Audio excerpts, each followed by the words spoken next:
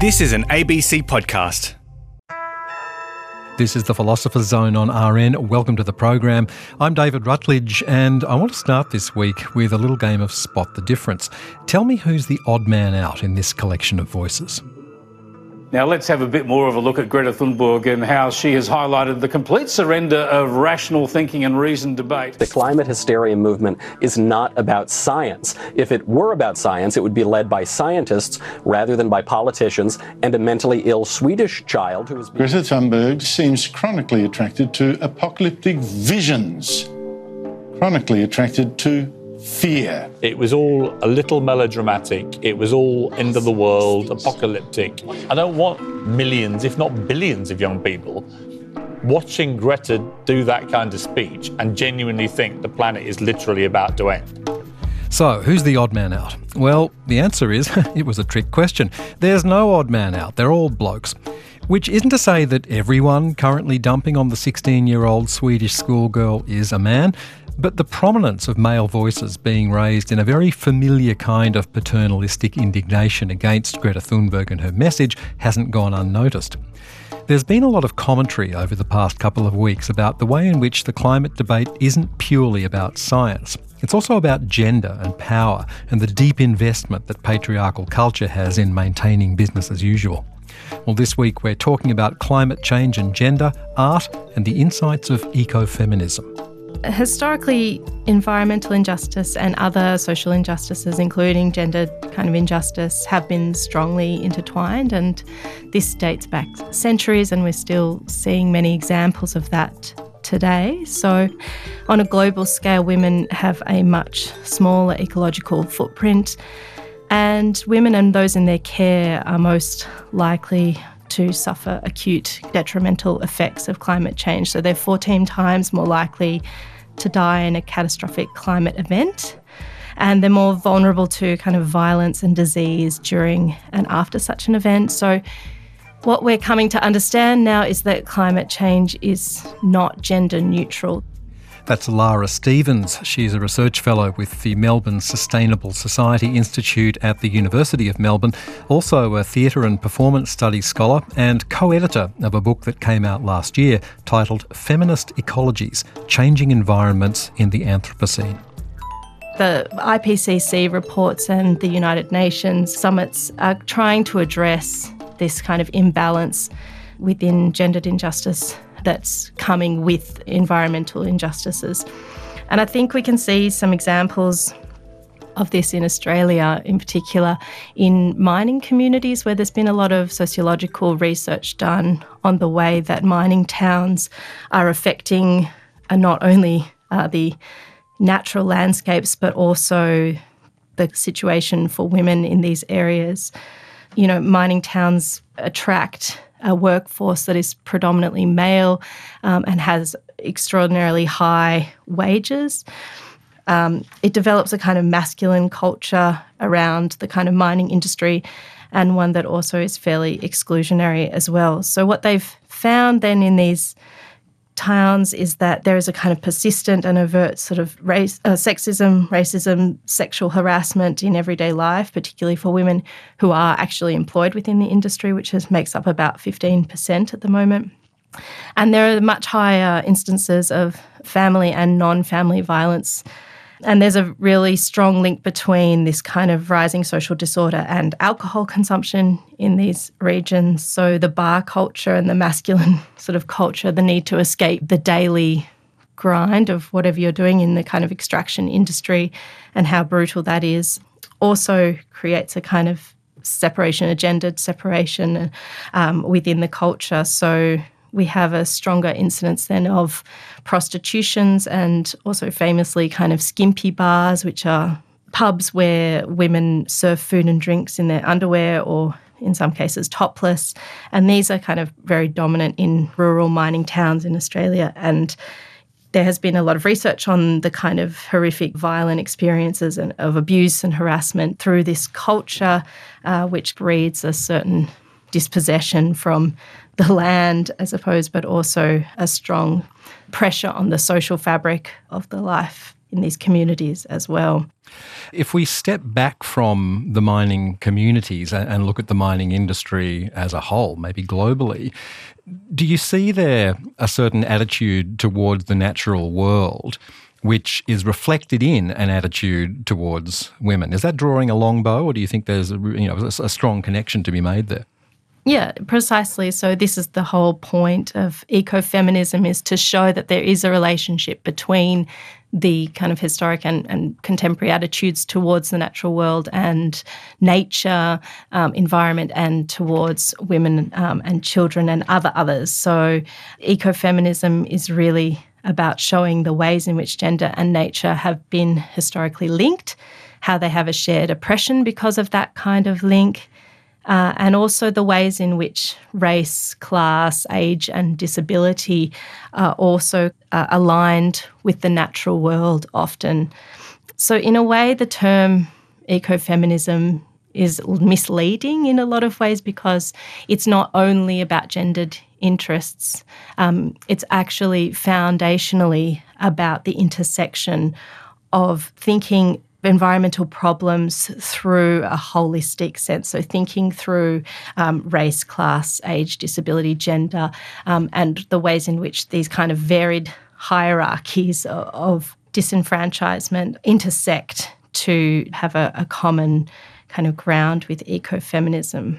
Yeah, given that very complex intersectionality, are there voices within ecofeminism who say that, well, really, we should maybe not call this ecofeminism? There's something about the feminism in it that, well, while you can see why that term is used, that it doesn't truly or accurately represent what ecofeminism is about.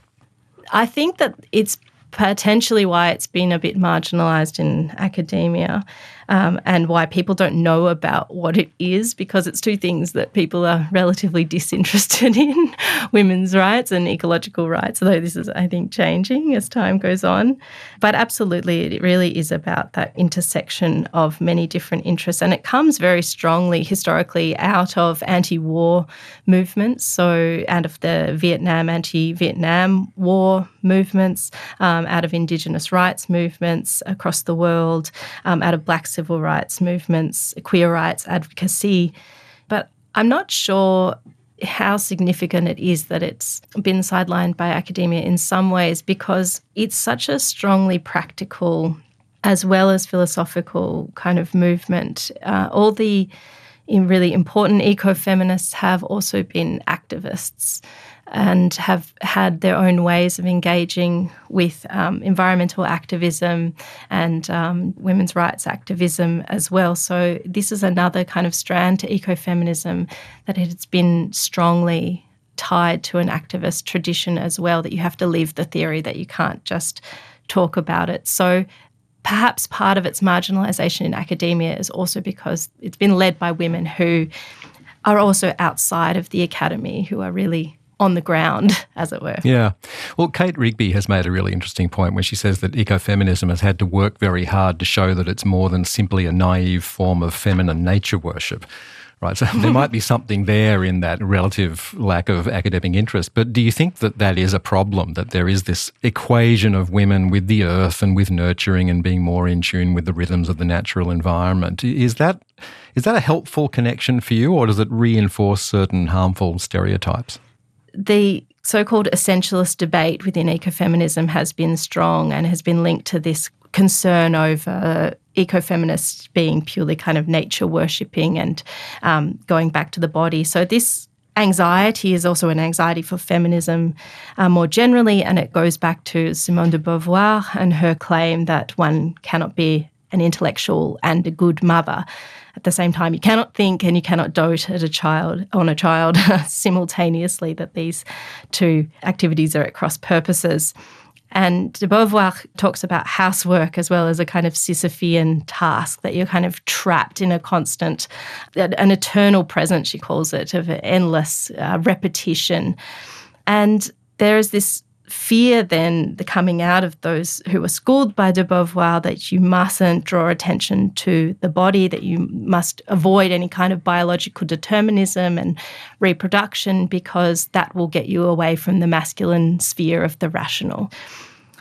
There is also, of course, the fear, on the other hand, that if you ignore the body and women's reproductive capacities, women's relationship to nature historically through cultural avenues, that then you deny everything about what women's role in society has been. So it's kind of a damned if you do, damned if you don't, in some ways. But then ecofeminists come along and say, well, it's not just a choice between tightening your subordination by siding with nature or rejecting nature entirely and seeking some kind of liberation from nature.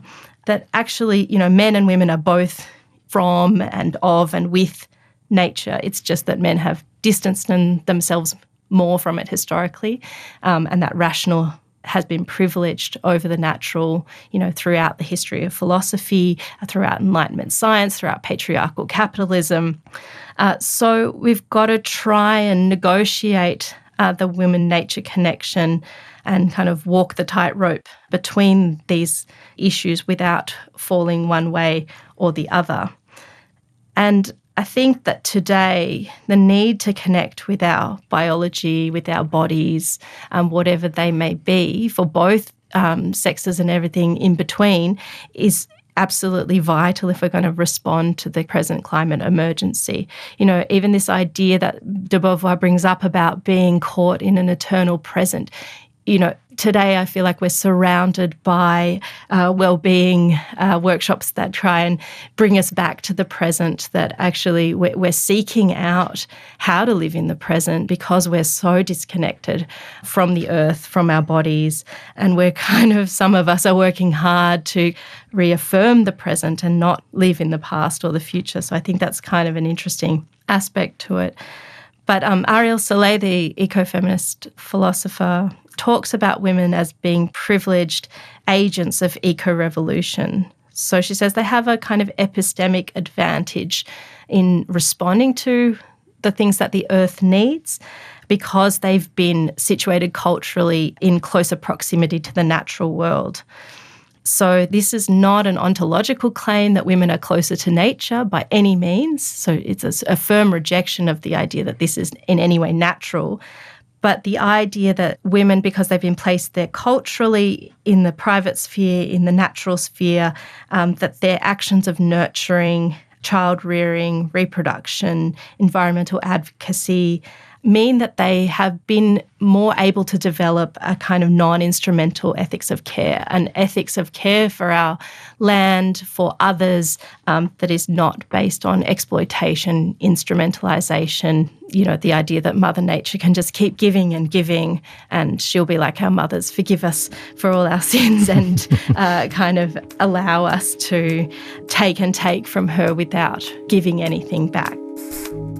This is RN. I'm David Rutledge. My guest is Lara Stevens from the University of Melbourne, and we are all in the Philosopher's Zone.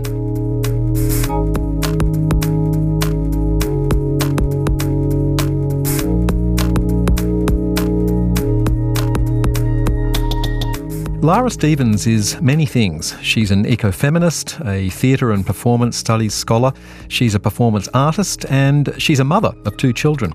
And if you happen to be in Melbourne over the first weekend in November, there's going to be a public philosophy forum on motherhood. That's part of the Crossing Avenues initiative designed to get philosophy out of the academy and into the community.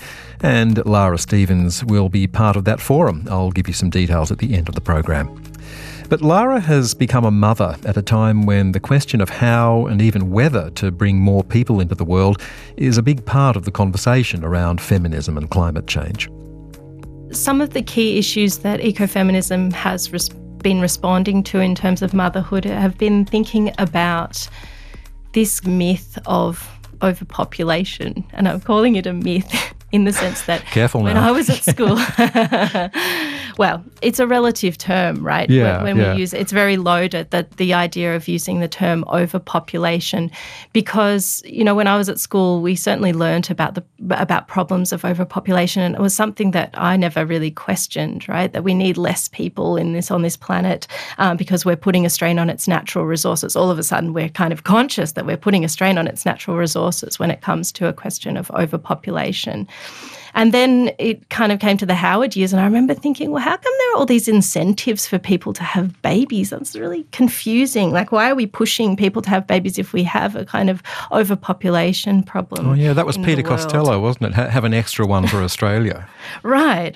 So this kind of didn't make sense to me, but ecofeminism sorted it out for me because this idea of which bodies matter in terms of who has a kind of a right to be on this planet and what kind of resources they can use is something that ecofeminism has been concerned with. So ecofeminism looks to the idea of where does the ecological debt lie within the world. So it's first world nations like our own that are using the most energy resources. So a US citizen, for example, uses 300 times as much energy as a Bangladeshi in their lifetime. An Australian person uses 20 times more energy than an Indonesian. So we come to have blind spots then in terms of population control, where some bodies of some particular nations are considered to be overpopulating, while some nations are considered to be underpopulating. But in those nations like our own, which are considered to not be reproducing enough, those bodies are actually taking up an enormous kind of ecological debt. And so ecofeminists ask, then why should women workers in the so-called developing world pick up the tab for this ecological crisis? And why are those bodies being intervened upon? So why are Brazilian women, 40% of Brazilian women being sterilised? We have enormous sterilisation programs in India, which are occurring at around 26 years of age. You know, liberal feminists often support the idea of population control, but they're not thinking about the way that women's bodies in particular nations are being invaded and controlled through population control programs, through sterilisation, through the encouragement of use of the pill and so forth, to protect the world from the so-called threat of overpopulation, when in fact maybe we need to be thinking about this from a kind of ecological debt perspective. How much do the bodies use up energy in particular national contexts? Well, you have 2 children yourself. What were your own concerns, or what were you thinking about as you considered becoming a mother? Well, precisely this kind of concern over the fact that I would be having very privileged children in a very privileged and wealthy country. So their carbon footprint, what was their carbon footprint going to be? That was a big concern of mine. In my children's lifetime, there's going to be an incredible decrease in the quality of life if we don't act quickly.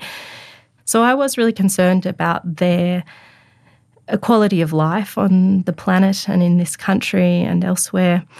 And yeah, I guess just thinking as well about how much having children would take away a certain capacity to care for the environment and for women's causes as well. You know, when you focus on the kind of bourgeois nuclear family, when you turn inwards to protect your own, then you necessarily kind of give up something as well for your capacity to turn outwards and kind of work for a bigger community. It kind of makes you more parochial in a way. And that was a concern for me as well. Did it bring you to the point where you considered whether or not to have children at all? Was that ever sort of in the balance? Absolutely, yeah. Mm. And I think that for the next generation, for my children's generation, I also can't imagine being a grandparent, because I can't imagine that we're going to address this problem fast enough for the quality of life to feel good enough for them to want to have children. Well, earlier this year you staged a performance that can be read as a kind of ecofeminist statement. Let's talk about that. It's really interesting. First of all, can you describe the performance? What took place? It was a piece where I played myself as a new mother, as a philosopher, as an intellectual, interspersed with other voices. And the piece opened with me breastfeeding my then 11-month-old daughter, Zari.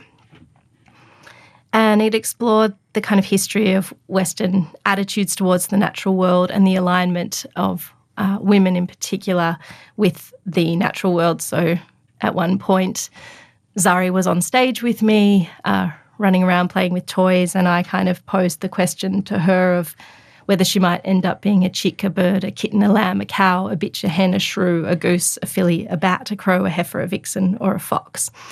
So this was a line that came out of Germaine Greer's The Female Eunuch, these kind of ways in which we use language often unconsciously to describe women and that kind of alignment of the female with the natural world, even for so-called kind of positive affirmations, calling someone a fox or a cougar or whatever it is. The breastfeeding is really interesting, I think, because that's something that when it takes place in public, a lot of people just kind of shuffle uncomfortably and they're just not really cool with it at all. Was that partly your intention, to elicit those feelings of discomfort? And also, what were you saying there about what we're talking about today, about climate change and its gendered effect? What was the connection there with breastfeeding?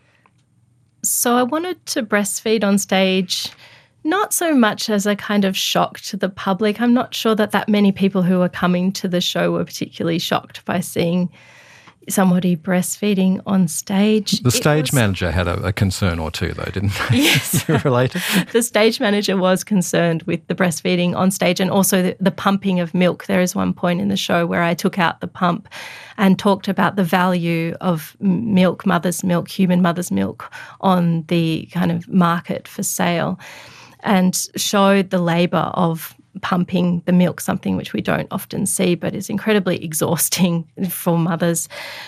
But really the idea about breastfeeding on stage was more to go back to that eco-feminist project of breaking down the binary between nature and culture. So in philosophy, binaries have been set up to kind of set the world in opposition to each other. So common ones that we know, nature, culture, reason, emotion. And really the idea of breastfeeding on stage was to break down this nature-culture binary, to actually be a woman on stage speaking about philosophical ideas, but also to be a body, to be able to be both those things at once, to be performing my mammalian function as a mother, but to really show how that can be muddied, that how that separation throughout the history of philosophy of things like nature and culture is such a false separation, and it's such a dangerous separation because it means you're either one thing or the other, that there's no dialogue between the two. So really it was about showing that we have a body and how important that it is to be connected to the body, because if we're not connected to the body, if we're just Cartesian heads severed from our bodies, just pure thought, then there's no way we're going to be able to engage with the natural world and nurture the natural world and care for it.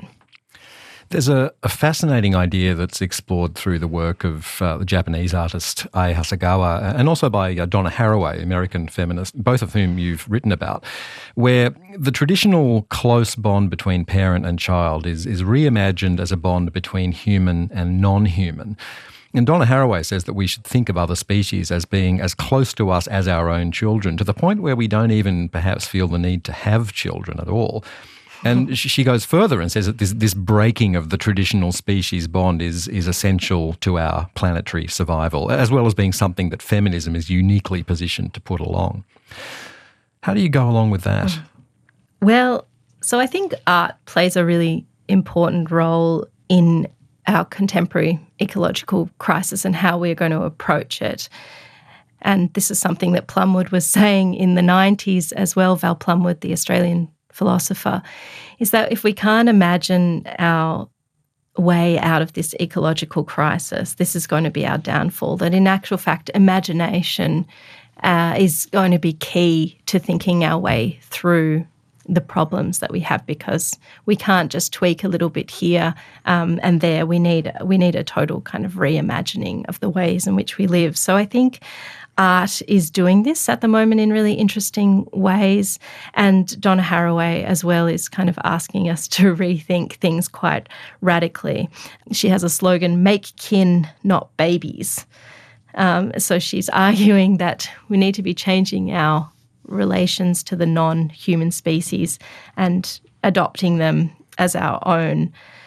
And it's really a challenge to the kind of bourgeois nuclear family, which has been an important part of the capitalist instrumentalist narrative. up until now. And it's, an alternative to the kind of oppressions of that family.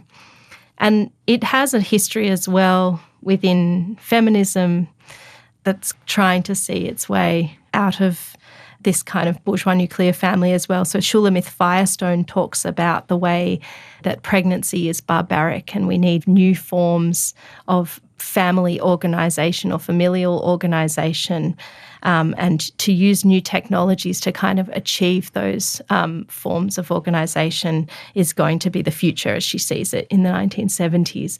And it's sort of this fear, the essentialist fear about the biological determinism of women, that we don't want to be tied to our bodies. But it's also more complicated than that because it's also thinking, well, it's not just a total rejection of the body, but also a redefinition of what it means to make a family. And I think that we are going to have to embrace some of these ideas if we're going to make it through our current ecological crisis. How optimistic are you that these aesthetic reimaginings, philosophical reimaginings, the work of activists, that all this is going to amount to something that can give us hope, I guess, rather than the sort of fear and alarm that is very understandably dominant at the moment? I mean, I guess as a parent, to some extent, you have to be optimistic. Is it difficult to be that? Yes, I think it is difficult to be optimistic at the moment, but I think that art does offer some models of alternative futures that are really exciting, that are really hopeful, that show the creativity and imaginative capacities of the human, which are really vital and wonderful. And I think that we're going to need everybody with all their skills on board, whether it's philosophers or scientists, politicians and activists. Everyone's going to have to play their bit in imagining us out of this kind of reality that we're in. So I feel both optimistic and at times demoralised. Well, I think she speaks for all of us. That's Lara Stevens, Research Fellow with the Melbourne Sustainable Society Institute at the University of Melbourne and co-editor of Feminist Ecologies, Changing Environments in the Anthropocene. Full details on the website, and as I mentioned, Lara Stevens will be part of the Crossing Avenues Philosophy Workshop on Motherhood on Sunday, November the 3rd in Melbourne. That's a public forum. The Crossing Avenues events are very much designed to get people doing philosophy in a way that's accessible to everyone. So put that in your calendar for November the 3rd. The time and the venue are on the website. That's the Philosopher's Zone, and you can find us via the RN website or the ABC Listen app. And I'm David Rutledge. You can tweet me at DavidPZone. Thanks for joining me this week. See you next time.